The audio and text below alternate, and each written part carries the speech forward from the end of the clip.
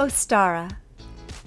This festival celebrates the spring, or vernal equinox.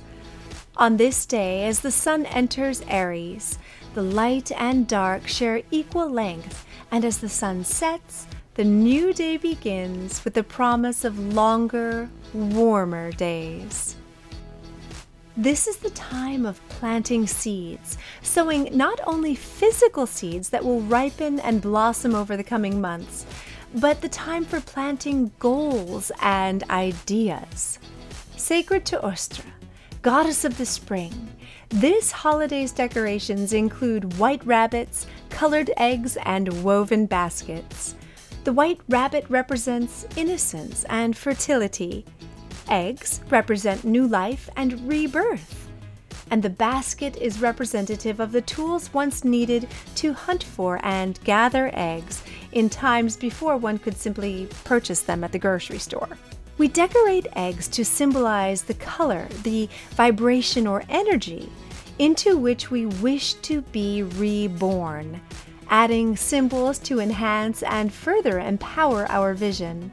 Egyptians and Druids, along with witches and other ancient shamans, decorated hollowed eggs and kept them as amulets intended to support the souls of departed loved ones on their journeys to rebirth into the next dimension. Other groups began adopting these practices, and beautiful examples of other intricately decorated eggs may be found in Ukrainian churches even today. Additional symbols of the holiday include the three-leaf clover, representing the triple goddess, and the four-leaf clover, representing luck and the four elements in balance. Wildflowers often make an appearance in celebration, as do walks or outdoor playtime.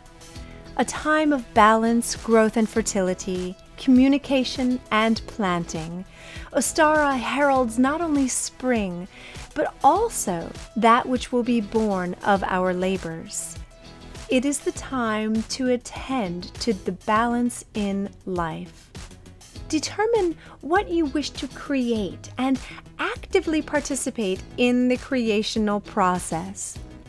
Gather the healthiest seeds, the tools, and then fertilize your soil, making it rich with those who support you on your journey.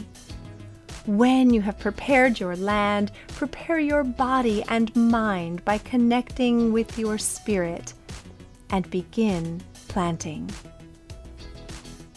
In the coming months, through the whirlwind of everyday life, remember to tend to your plot of land, nurture it with thanks, rich food, water, sunlight, and wisdom. Untended gardens often become something quite different than our original vision. When the time of harvest once again returns, be ready and passionate about what you plant on this day in order to reap the harvest you desire.